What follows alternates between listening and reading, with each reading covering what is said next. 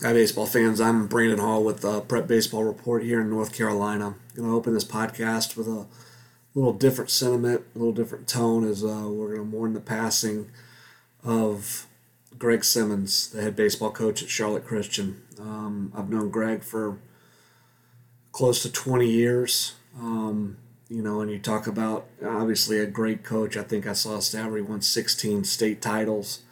But I think his legacy is much more than that. The legacy as a man, as a husband, as a father, as a grandfather, as a mentor to the players that came through his program. I had the privilege to coach numerous players that played for him at Charlotte Christian, and I've had a chance to speak to a couple of them since Greg's passing. And it's been a very tough week for those that knew him and knew him very well. And we at Parrot Baseball Report want to pass along our condolences, our thoughts and prayers to everybody that Greg has touched.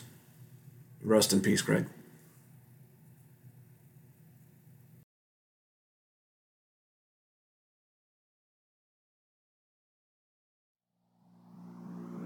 One, two, three, four. Welcome back to another PBR podcast here in North Carolina. I'm Brandon Hall. He's Matt Payne. We're going to walk you through some of the high school baseball in our area. Matt, how you doing, my man? Doing good. Good weekend. Good weekend this past weekend. I know you spent a lot of time out at A-Lab and saw a lot of good players. But we're going to start just talking about coaching in general.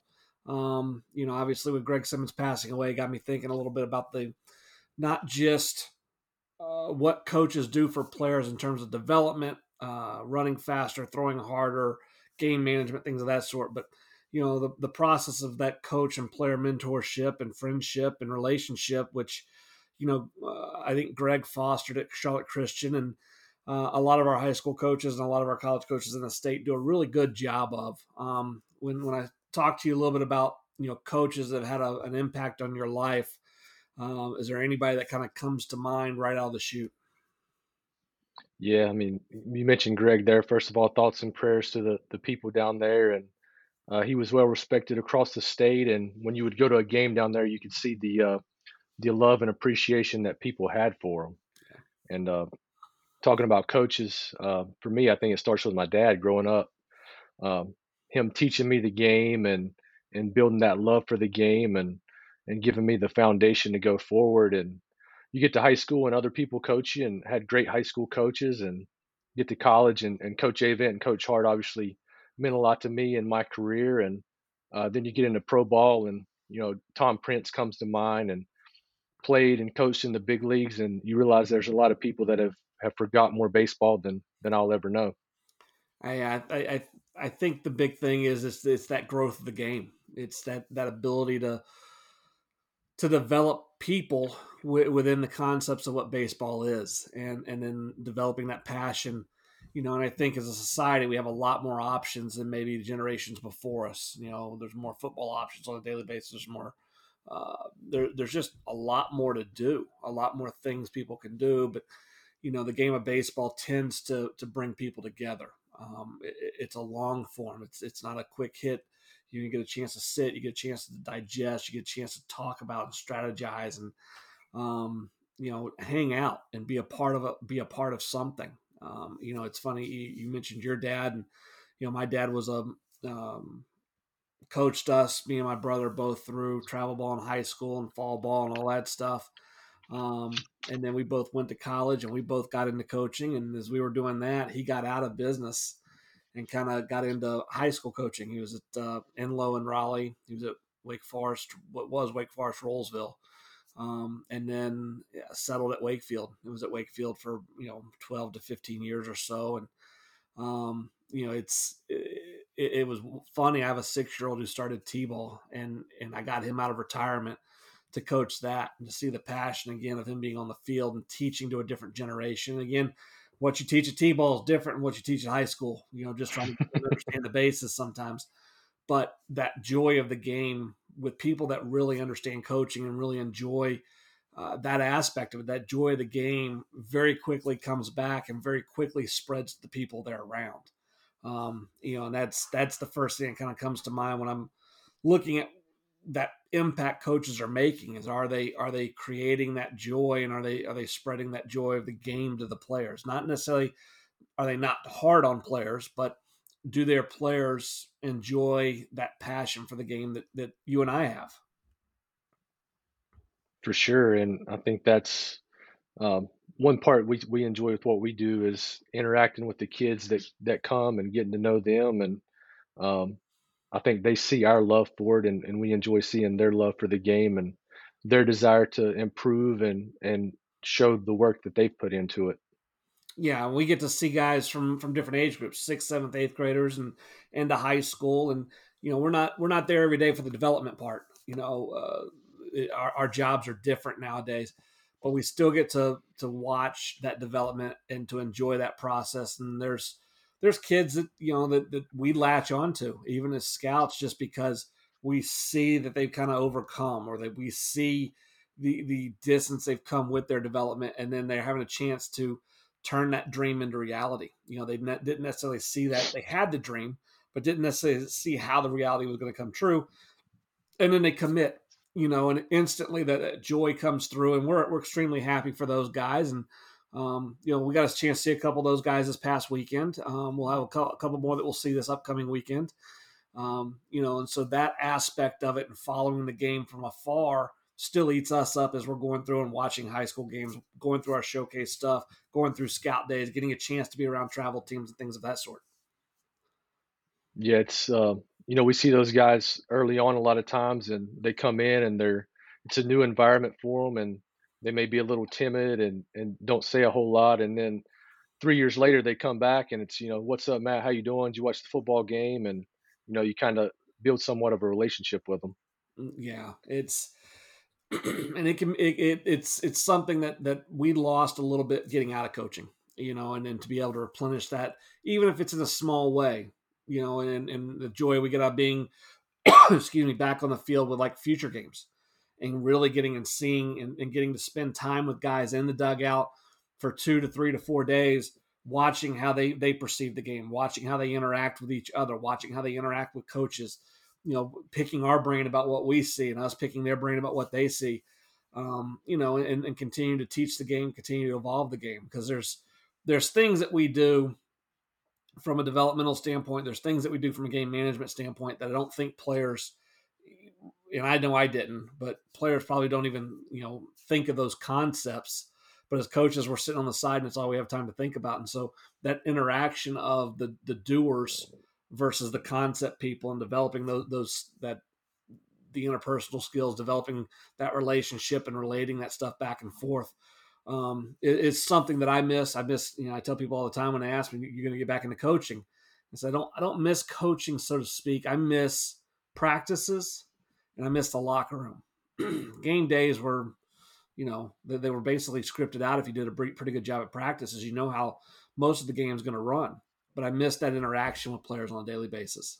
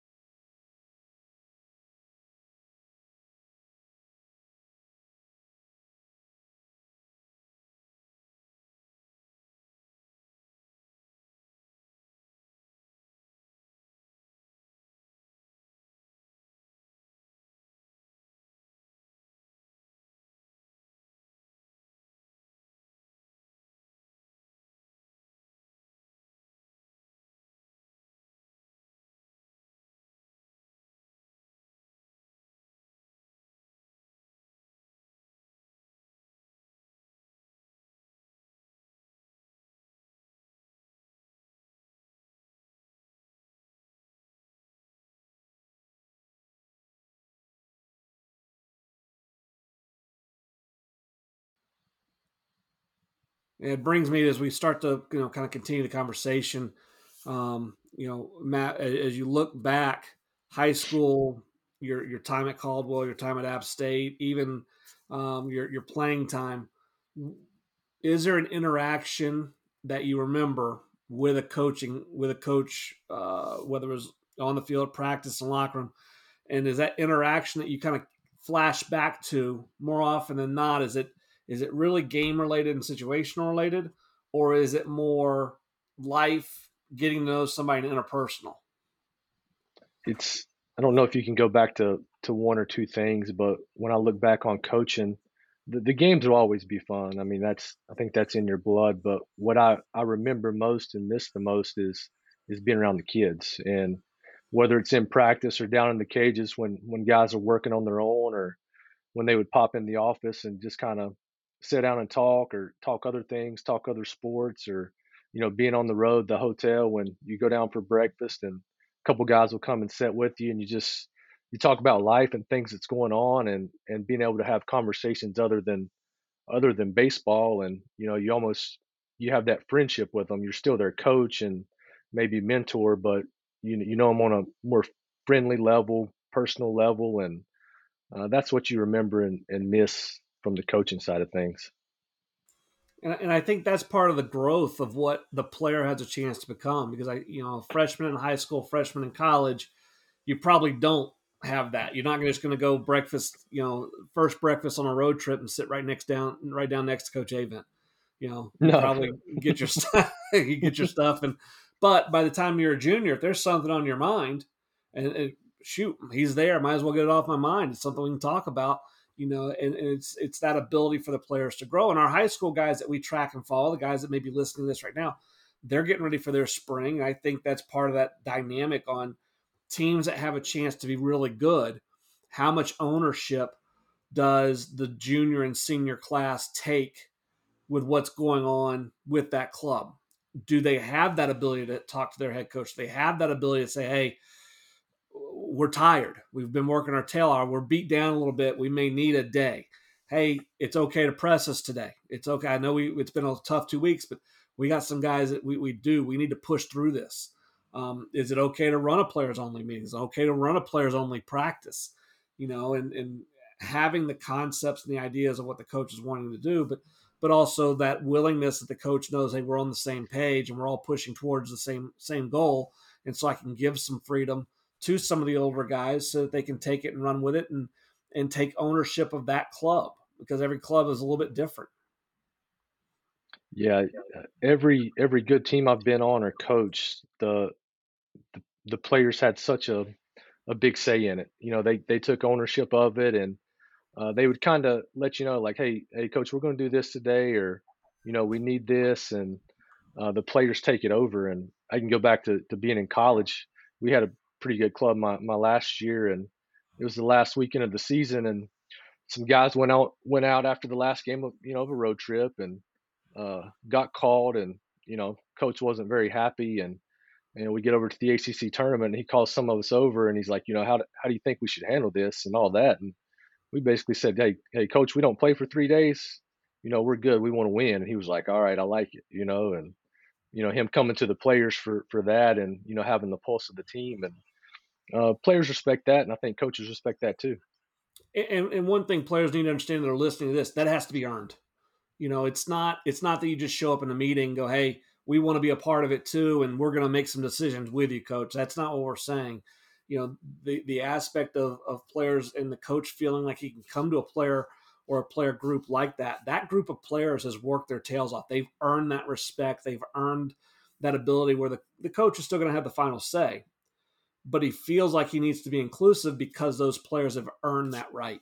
And it's not necessarily how good the player is, or how much talent that player has. It's the buy-in, it's the dedication, it's the understanding of what the coaching staff is trying to push for, and being supportive of that through your career, to the point where the coach now says, okay, we know we're on the same team. We know you're pushing towards what I'm pushing to.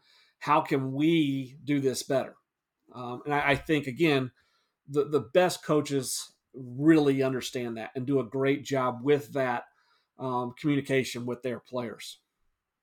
You said it best. So that's earned, and that's a lot of days of paying the price and working hard and grinding it out and being a team first guy and taking care of your business before you ever have enough respect or enough clout to go in and have a coach's ear. And it doesn't always make sense to the younger guys. Well, why does that guy? Because they haven't seen it. I can remember being a freshman at Wilmington, and we had a junior who was dealing with some mental health stuff, and at that time that was a faux pas. You didn't admit to having those types of issues, but he was an All American, a Team USA guy, had led the country in strikeouts per nine the year before, and he was just having some issues, and we gave him the fall off. And I think there were 13 or 14 of us that were freshmen. And our freshman class that year dominated the roster in terms of numbers. And we didn't get it. For us, it was a new team. For us, it was a new thing. We hadn't seen all the work that guy had put in for the two previous years. We knew he was really good, but we didn't know if it was the hard work or if it was just talent or whatever. And he had tremendous work ethic, and so the coaches had given him that leisure and given him that leash of, hey, let's get your mind right, let's get your body right. We're going to give you a semester to make things right. Just be to these things X, Y, and Z, but you don't have to come to everything. And then when we hit December, where it's go time, we're gonna see if we can't get back on track. Like, younger players, we didn't understand it, but we also weren't going to question it because we hadn't earned that right to question anything yet. But as I got later into my career, I actually got hurt and then started coaching with Coach Scaff, who was making those decisions at Wilmington. So as somebody that had gotten hurt, and then got into coaching, I was able to actually have some of those conversations and see behind the curtain a little bit, whereas maybe a lot of people don't get to see that. So a lot of great coaches in North Carolina. We get to see them. We get to interact with them. The coaches, we sent out our preseason questionnaire. They were flooding us back in. A lot of guys really working for players out there. Even when players don't see it, there's a ton of coaches that really are working for their players, their best well-being, putting them in the right positions as they move forward, trying to get them opportunities as they move forward as well. You and I both see that on a daily basis, Matt.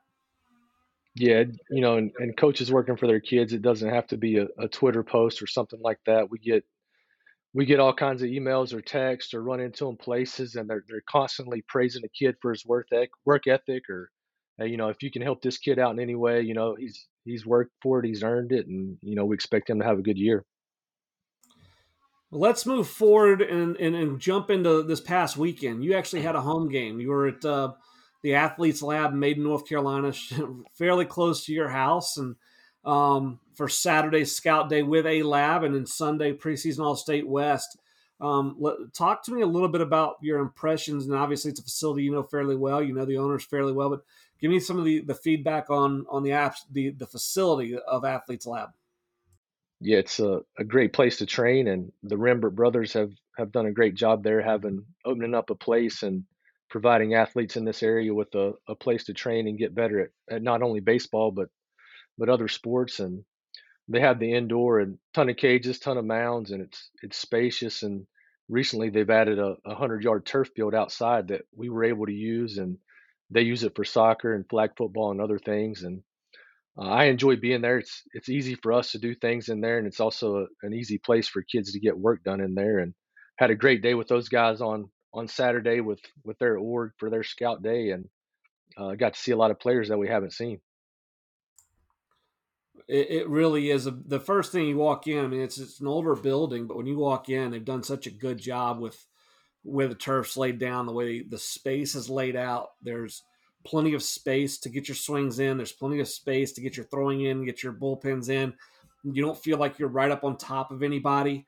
It was clean, immaculate, and so we're bringing showcases there. That's one of the things that we look for. We want that experience for the player to be good. And the first thing you see when you walk in a facility is it kept up? Is it clean? Is it presentable? And then those guys do a tremendous job. But the indoor, multiple short cages for guys to get their work in, 5 indoor mounds right there, bang, bang, bang. Behind it, a weight room.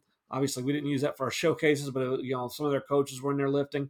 And then they've got a building next door that's connected. They've taken down part of the wall as a door, and that's probably it's at least a 40-yard, probably 20 by 40. Yeah, piece of it's turf and it's just wide open, and they've got it sectioned up, but we could use that one to let the ball fly during BP. And then, like you said, when we went outside, that was amazing. And obviously the weather cooperated, but outfielders were able to get full length throws. We got our running in without any issues, and we were able to do a full infield to give the shortstops a chance and third baseman a chance to feel like they were in their normal positions, making normal plays on a routine field. So, really appreciative that they let us in there. And Matt, what did you see on Saturday, the Athletes Lab Scout Day? It looked like there was some talent on hand, ranging from the 2027 class all the way up to some seniors. yeah, a lot of good young players there and some older guys. A couple guys that stood out: Adam Rogers, 2026 from Lincoln Charter, switch Rogers, hitter. Adam Rogers. He barreled balls from both sides of the plate. There's quickness in the swing. Um, really good actions defensively. I think he's going to be a fun guy for us to follow. And Evan Mattil from East Lincoln, we saw him last year in high school action, and One of our he just favorites. continued. He just continues to hit. He played for their football team this year that won the 3A state championship, and the body has a football player build to it. And like the left-handed swing, it's simple, and he's got a good idea where the barrel's at, and enjoy watching him take BP. And they had a couple arms as well. Carson Dolly, another East Lincoln kid, just fills up the strike zone. His velocity's made a jump, and I think it'll only jump more heading into the spring summer circuit. And then they trot out a 2027 Alex Wall, who's 6'2" and lanky, and it's clean and easy. And that kid's got a chance to throw really hard one day. JFG, North Carolina, possibly. His numbers looked Yes. really good. When I haven't had a chance to see the video just yet, but I will be seeing it shortly after we get off this podcast. So I was intrigued by that one. As soon as you told me the name, I saw the size, and I looked at the numbers. Like, woo, that's a pretty freaking good eighth grader. So it's fairly well advanced right there. And they had Obviously. another Go ahead. they had another kid, we saw early, Sean Jenkins, young Yep. kid. He goes with us to JFG, and now he's committed to East Carolina. So they keep running them out there for us. Well, they've really done a good job. And the brothers that run it, help me with the last name. I can see the spelling. Rimberts. Rimbert Yeah, brothers. Rimbert. My mouth gets tongue tied sometimes. Rimberts. But both of them have a background in coaching. I can remember being with Grant on the road, and we ran into him a bunch. So I think especially when he was at Upstate, maybe leaving a little bit of time at Elon. But when they got out, they got into this, and chance to be at home, chance to raise their families, but also a chance to make an impact on the community. And what's happened is they've had their younger teams are starting to age up now, and so now you're starting to see they've had some good high school players, they've had some good high school age teams, but you're going to start seeing A-Lab being a little bit more of a factor even on some national levels here coming up, because they've done a great job of developing the players in their area and getting those guys to stay at home and train with them. Yeah, they've done a great job, and their youth teams continue to grow. And uh, I've seen it. Players get better in their program each year. Let's transition to Sunday. Sunday was our big preseason All-State West. It was our second preseason All-State, and had approximately about 30 high school players on hand and 2 committed that we have a good track record with. We've seen them a bunch. And we'll start with Hunter Honeycutt, committed to App State, kind of a super utility guy, catcher, infielder, outfielder, but he just keeps getting better every time we see him. Yeah, he's added some size, and the quickness has always been there. But his preparation and hard work, each off season, shows up when we see him for the first time each year. And switch hitter, he's got an idea from both sides, and I think he's going to benefit App State with his versatility in the years to come.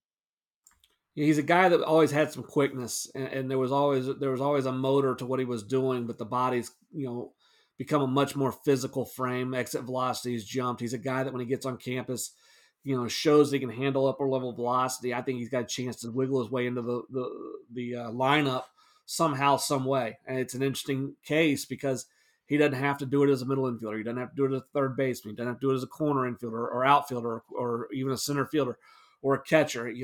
Wherever the deficiency is defensively, if he's one of the best 9 hitters, he's going to be in the lineup because he has a chance to play multiple positions.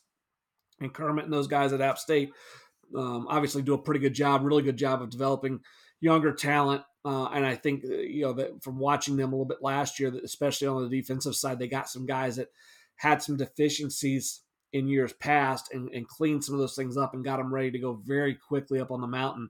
And I think, they make a decision, hey, Hunter's got a chance. Boom, here's where he's going to play this year, and he'll be clean enough to allow that guy to be in the lineup. Yeah, his athleticism will allow him to do a lot. I know another hitter we were excited about seeing, and we talked about East Lincoln earlier. Trace Spees, third baseman, 2024, left-handed hitter. Tell me what you saw in Trey this weekend. Love the bat.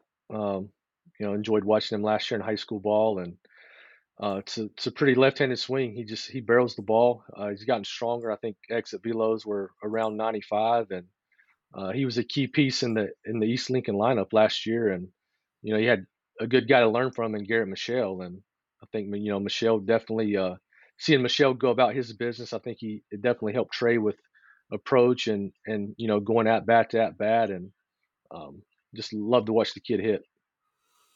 He's got special rhythm, and he's got good ball to barrel ability.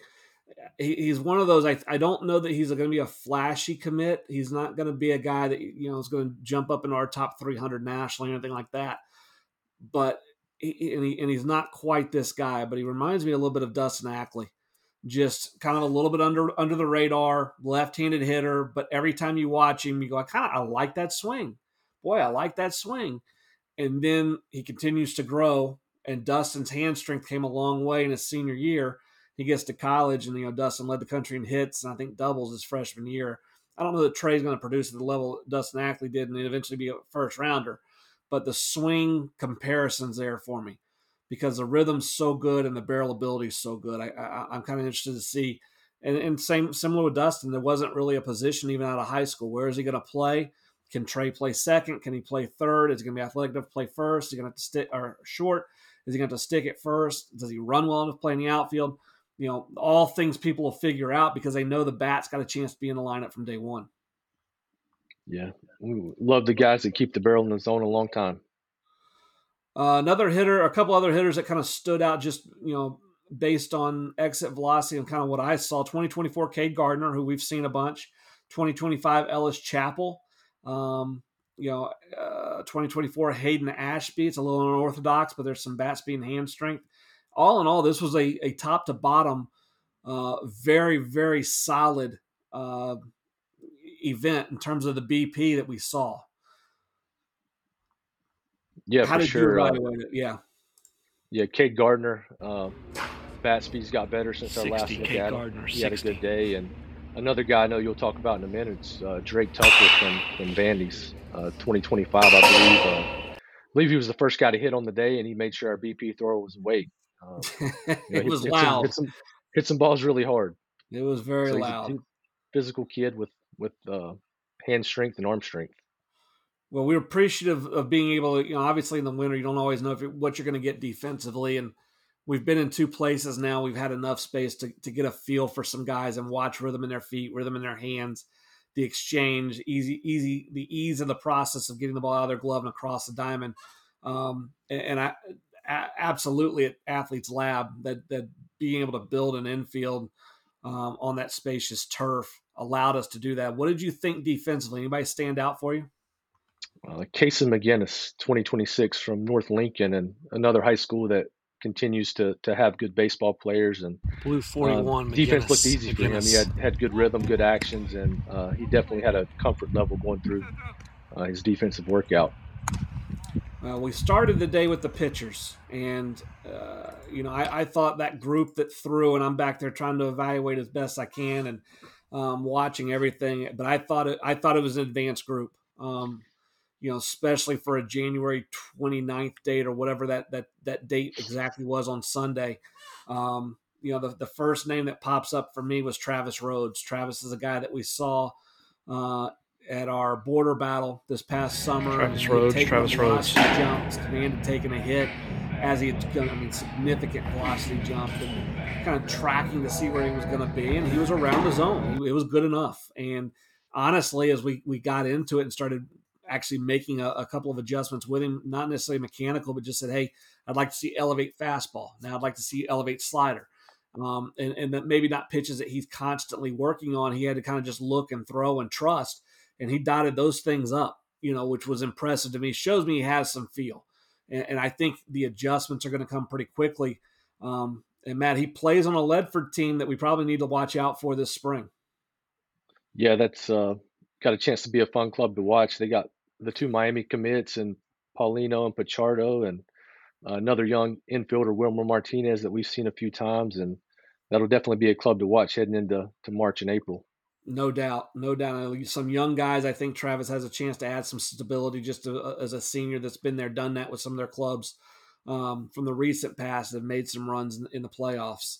You mentioned Drake Tucker, the big physical 2025, 6'2", 225 pounds. Bandy's High School, plays with the Dirtbags. Lists himself as a third baseman pitcher. Drake I Tucker. think I would switch that. I'm interested to hear how would you list him right now? He's probably going to have to go to first base. But you think hitter first? I like to give guys a chance to hit and prove they can't do it. Yep. With how he threw off the mound, though, it's hard not to say he's maybe pitcher first right now. So, and I always want to give guys a chance to hit, but I always lean pitcher first because I see guys and I go, I know I can do this with it. If I had him, we would do this, and that's just the pitching background and development background of pitchers. I had you that way too, and then you went on to pretty prolific career as a hitter. So we would have given you a chance if you'd said yes. Drake was big body, strong arm, down zone, ball rode through the zone. 85, 89 with some carry through the zone. It was an impressive pin, especially for a younger guy. Looking up breaking ball, spun, average, but he's throwing his slider, 74, 77. So, he's got the right idea of what he's trying to do with that. And he's a guy that I think has a chance to give Bandy's a chance to win games right out of the chute. Yeah, and Bandy's has a couple other young guys that we'll have to follow, and he'll definitely help lead that club this year. Another name I was excited to see, and I got a little bit of a personal history with his family, Davis Cabbage. I've known Davis's dad since I was working at Charlotte, where his dad works right now, and we had his older brother with us, went to Southeast unsigned senior games before he committed to Walters State. But Davis is at Hickory Grove Christian, right-handed pitcher, 2025. And the thing that was noticeable very quickly with Davis from the last time we've seen him is he's probably put on, 10 to 15 pounds of muscle in his lower half. It looked like he's 5'10". He lists himself at 160, maybe a little bit heavier than that. But it was a strong, Davis athletic Cabbage, lower Davis half. Cabbage. The hips had some activity and motion in them. His ability to spin the baseball in the past has allowed the ball to play out of the hand. And some of the numbers that were intriguing on him, it was 84, 87, but his average induced vertical break was 19 inches with a max of 21. So the ball's really riding through the zone. It's not actually climbing, but it's playing that trick on the hitters. As the velocity climbs, if he can kind of maintain that 19 to 20, he's going to have a chance to get a lot of swing and miss in the zone. The other thing that Davis did really well, especially again, January 29th, second and third pitch in the zone, curveball spun up to 2100, had some depth, 11 or 1-7 type tilt on it. And then the changeup was thrown with aggression, good arm side fade to it. And again, had a really good feel for it. And Matt, I know you were a really good hitter, but guys that can throw three in the zone, I don't care if they're throwing, as long as the velocity is at least average, they got a chance to make a lot of good hitters look foolish. Yeah, going back to coaching, it seems like a lot of teams we always played would have a right-hander that was under 6 foot, but had good ride to the fastball and just hard to hit. Those guys would eat you alive, and your head coach would come in and say, "Hey, I want one of those guys." Yeah, they'd come in that's out of the right. pen and just, those We guys can made definitely have success. when we first started getting things rolling at Wilmington, we made a career on 5'10" and 5'11" guys that had good arms. We didn't know at the time how to express it. We didn't know that they had ride and carry in the zone. We just knew the ball we called it jump or hop. The ball was just hopping on hitters.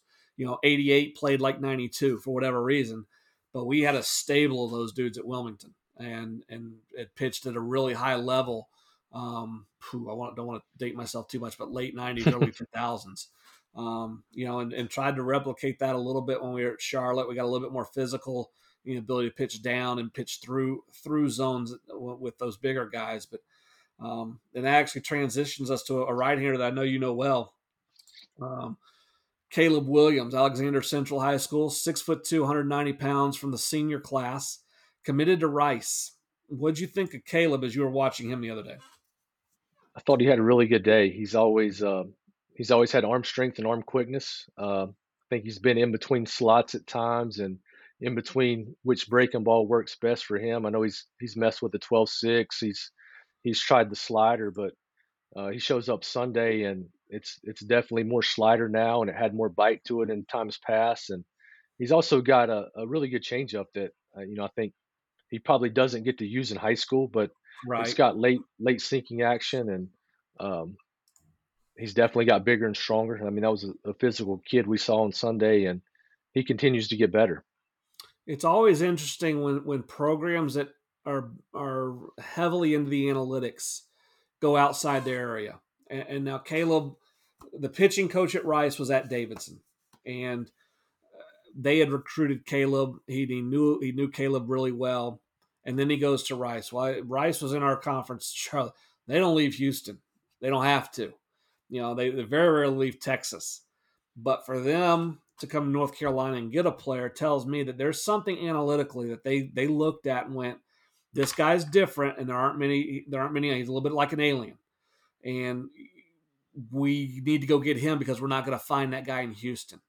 And so when we're watching him, there were times where he's cutting the ball at 88, 89 miles an hour, and it's up in the zone, and it was 7 to 10 inches of cut. Well, if we can take that and we can lengthen a little bit and maintain the velocity, which he's probably done at some point, would be my guess. 90, 91 with 13 inches. Now you're talking about a guy that's completely different from a lot of pitchers in the world, and that's the guy that gets the swing and miss in the zone. You're trying to figure out how or why. It's because it's got velocity and it's going in the wrong direction and it can be elevated. And then you pair that with you got the side to side elevated, and then you got the slider. It starts in the same spot and has a little tilt to it. Now it's a very dangerous combination. So I'm really intrigued by not just Caleb's this year, but what does he do moving forward? Because I think it's a really unique situation. Leaving this state and going to Rice, and then kind of seeing how they develop whatever it was that they saw that they really liked, because it is unusual. Knowing how Rice has recruited in the past. Obviously, they got a new staff in last year, but still, they don't have to leave Houston to compete for a national title typically. And so it's interesting when they do get outside that framework, how that works out for them. Yeah, he's a smart kid too. I think he has the ability to take some more advanced information and understand how to use it or how it can help his game. Several other names, and we don't have time to go through all these guys, Matt. But Peter Boatwright, Tate Jensen, C.J. Wallace, Caden Nolan, Jimmy Newman was an intriguing arm.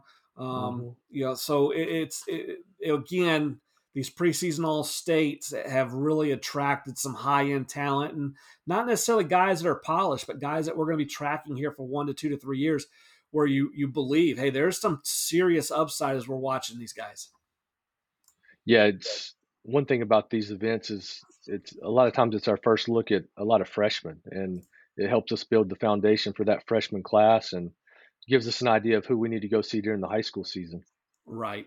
Well, let's move forward. Let's talk about this weekend. We're going to be split up this weekend because I'm actually flying out to Chicago. I've got our national event, which is the Super 60, held in our home base, which is just a tremendous facility and gives those guys a chance to really show out in front of scouting directors, general managers, assistant general managers, some of the top scouts in the country. There'll be, 100 to 200, evaluators there watching the best talent in the country. And we got a couple from North Carolina going there that we'll talk about. But let's start with where you're going to be at, Matt. We're heading back to Next Level in Greenville, North Carolina. Again, another fantastic facility, a wide open facility, allows us to do a lot of things. have you had a chance to look at the roster a little bit and see what you're going to get into this weekend? Yeah, I think Saturday is going to be a fun day. We got Holden Cooper coming, East Carolina commit. Um, just a baseball player, great kid, fun to watch. Ethan Britt and Duke commit. Get to see him again. Cooper Allen from Wake Forest High School. Ready He's to see going what to that fastball is, especially with it being early. It doesn't have to be peaked, but I'm excited to see how good that arm is going to be. Yeah, and he swings the bat well too. We talked about it earlier. He'll definitely get a chance to do both at Wilmington, I think. And I think one of the players maybe I've seen more of than you have is Davis Albert from Wayne Country Day. William and Mary committed in the 2024 class. He's scheduled to be there. I'm intrigued on what your eval is on Davis, because I thought he was a guy that was a potential future games guy for us last year. I think he was on our final list when we were trying to make decisions, and just we went a different direction. But again, a guy that has a chance to be really good. And we talk about future games. Cole Lanford wasn't with Team Carolina, but was with Team Select at the future games, and got a chance to learn a lot about Cole at the future games. I'm excited to kind of see the progression of the big lefty and where he's at too. Yeah, and I'm excited to see Luke Hemrick, left-hander, plays with TPA. We've seen him a few times, Yeah, and I think at some point that stuff's going to jump. And curious to see where he's at this weekend. like I'm partial to a Millbrook, my Millbrook alumni status. I'm partial to Jack Strom, who we saw at the East Coast Dodgers. We saw at the DPC workout in the fall, I think. 2025 Hmm. outfielder from Millbrook, left-handed hitter. For me, he's a future games mark. We'll kind of check in. We'll watch him here at this event, and we probably need to check in on him in a live game situation. But the body screams prospect. So give me one or two more if you see him. Ethan Bunce, catcher. I know last time we saw him, he took an impressive round of BP. Excited to see him. I got one more for you. Colin Woolard, right-handed pitcher in the 25 class that's committed to Virginia Tech. We have not seen a lot of him, and he was kind of a guy that made a jump this summer, is my understanding. And his coach Adam Pate at Wayne Country Day has raved about the development of that prospect. So I'm excited to see the report on him as well. Luca Pasquarella is another guy, left-handed hitting catcher. We've seen a few times, and interested to see where he's at. Cape Fear High School 2024 graduate. Yep. For me, I'm getting cream of the crop. We try to get, we typically, what do we turn in this year? About six to eight players from North Carolina. Yep. We had one turn it down, decided not to go, and he honestly, he doesn't need to be there. People are going to go in and see him. Yeah. But we do have a 23 catcher from Wake Forest High School, Luke Stevenson, committed to North Carolina. Give me a little report on what I'm going to see from Luke. He can really hit. He has a comfort level in the box. He's handled quality arms, and he also can receive and throws well. And he's been one of my favorite guys the last couple of years. And I think he's going to open some eyes up in Chicago. I had a chance to get on the phone with him last night just to make sure he knew kind of what we were getting into and give him lay of the land and things of that sort. And he was relaxed and confident. And I was extremely excited after getting off the phone with him, just because the guys that have had that relaxation about them before they show up, it's really worked out. And I'm scrolling right now. I know we got one other one, the pitcher from Combine Academy, Chase Meyer, 2023 right-handed pitcher committed to West Virginia. And Chase is a little bit of a nomad. I think he's from West Virginia. He plays in the Canes organization in the summer, 6'3", 185, and he may be the darling of the Super 60 when it's done. That's how good the stuff has a chance to be. As an organization, we've seen him up to 92 with it spinning at 2,600. We've seen a two-plane hammer type slider. We've seen a changeup that has a chance to get a ton of swing and miss. And I'm hearing 92 is going to be very light. If he's there, he may be a little disappointed. So, we may see a 5, we may see a 6, we may see better. But I'm extremely excited to see where he's at as he's getting ready for the high school season, and giving himself a chance to connect with some scouts that are there as well. Have you seen Meyer at all? I know he's not a guy that was in our territory long, but I know you know the name. Yeah, I saw him in the fall at High Point, and it's loose and athletic, and it will be better than 92. And he may leave there with the best numbers of the whole thing.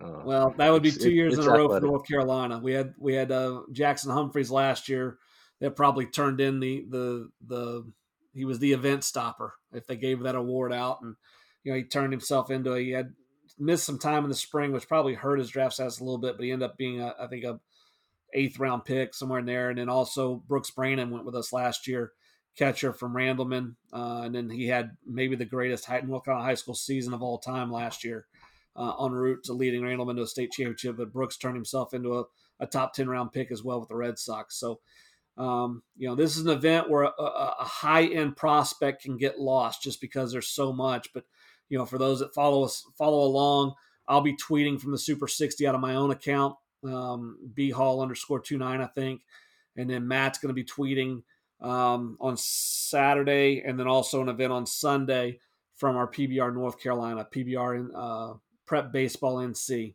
at Prep Baseball NC account. So, Matt, anything we missed today? I hope not. I know I think we had two shots at it. We did. For those of you listening, we got a good 20 minutes into this sucker before I realized I hadn't started recording the first time. So Players need practice. We need practice too. Yeah, that's no doubt. There is absolutely no doubt. We can talk it. It's the other stuff, the actual hitting the record button and then the post-production stuff that bogs us down. But it's always good getting on here and chatting and chopping it up with you. So I appreciate the time on both sides, the one that's going to make it to air and the one that wasn't recorded. And then we'll hook up later this week and kind of chop it up again and see what we saw over the weekend. Yep. Enjoy Chicago. Absolutely. You enjoy yourself out there in Greenville and Wilmington. I'm Brandon Hall. He's Matt Payne. We'll see you next week here on the Prep Baseball Report of North Carolina podcast.